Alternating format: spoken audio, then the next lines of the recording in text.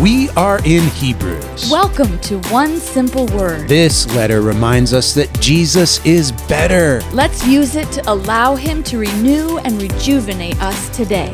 We are in Hebrews chapter 8 today, and let's all just take a deep breath. Because we're doing it, and we are so glad that you're here with us, and because you're here with us, we know you are plugging along. Keep at it. I just wanted to take a minute to just encourage and just give you a little bit of a yay, you're still doing this, and we are plugging away, and we are going to finish the New Testament. That's right. And be better for it. And this is day 155. Wow. So we are well on our way. Yes.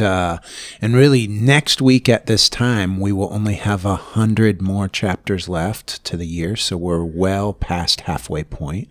And I think Hebrews is gearing up for this chapter, right? Right. It all kind of comes together. It does. The first phrase in verse 8 says, now the point in what we are saying is this. The whole sum of what we're talking about is right here. I like these kind of things. Like, here it all is. So, Amber, what is our one simple word for Hebrews chapter 8? We have picked the word covenant. Covenant.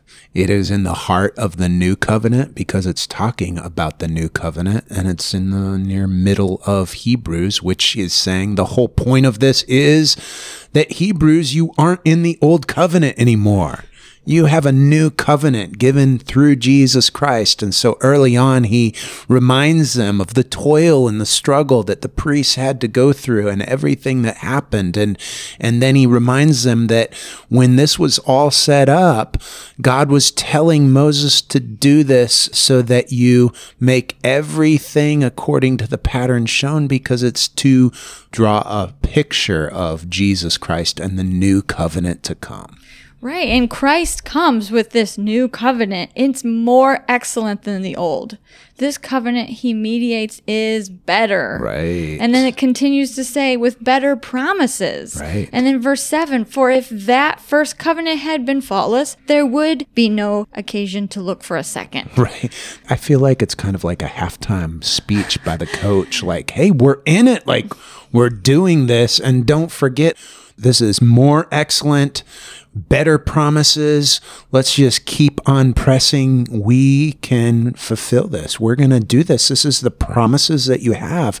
And then he takes a glance back into the book of Jeremiah at the point that the weeping prophet was about to give up on these people that never listened. And God the Father gives him this new covenant and just lays it out. And so verses 9 through 12 are quoting Jeremiah 31 through 34.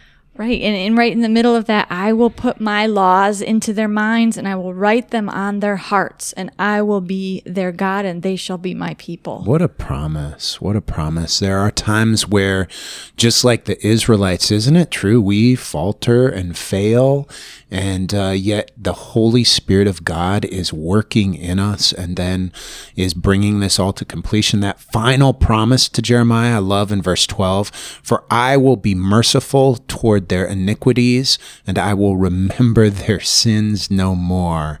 And he just says, in speaking of a new covenant, he makes the first one obsolete. That was a message that the Hebrews needed to hear. They were starting to cling back to the old covenant.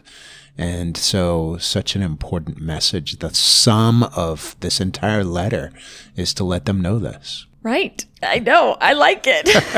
I like it when we come to yes, this is great. And just a reminder to us, too, of our relationship with Christ and how the Holy Spirit is working in our lives and what we have through Christ. Right, right. Don't go back leaning on the old covenant or keeping the law. Look to Jesus Christ. He's our high priest, our mediator, the one who fulfills all these promises. Thank you for listening to One Simple Word. Take the lessons from Hebrews and live them out. There's nothing better we could do today.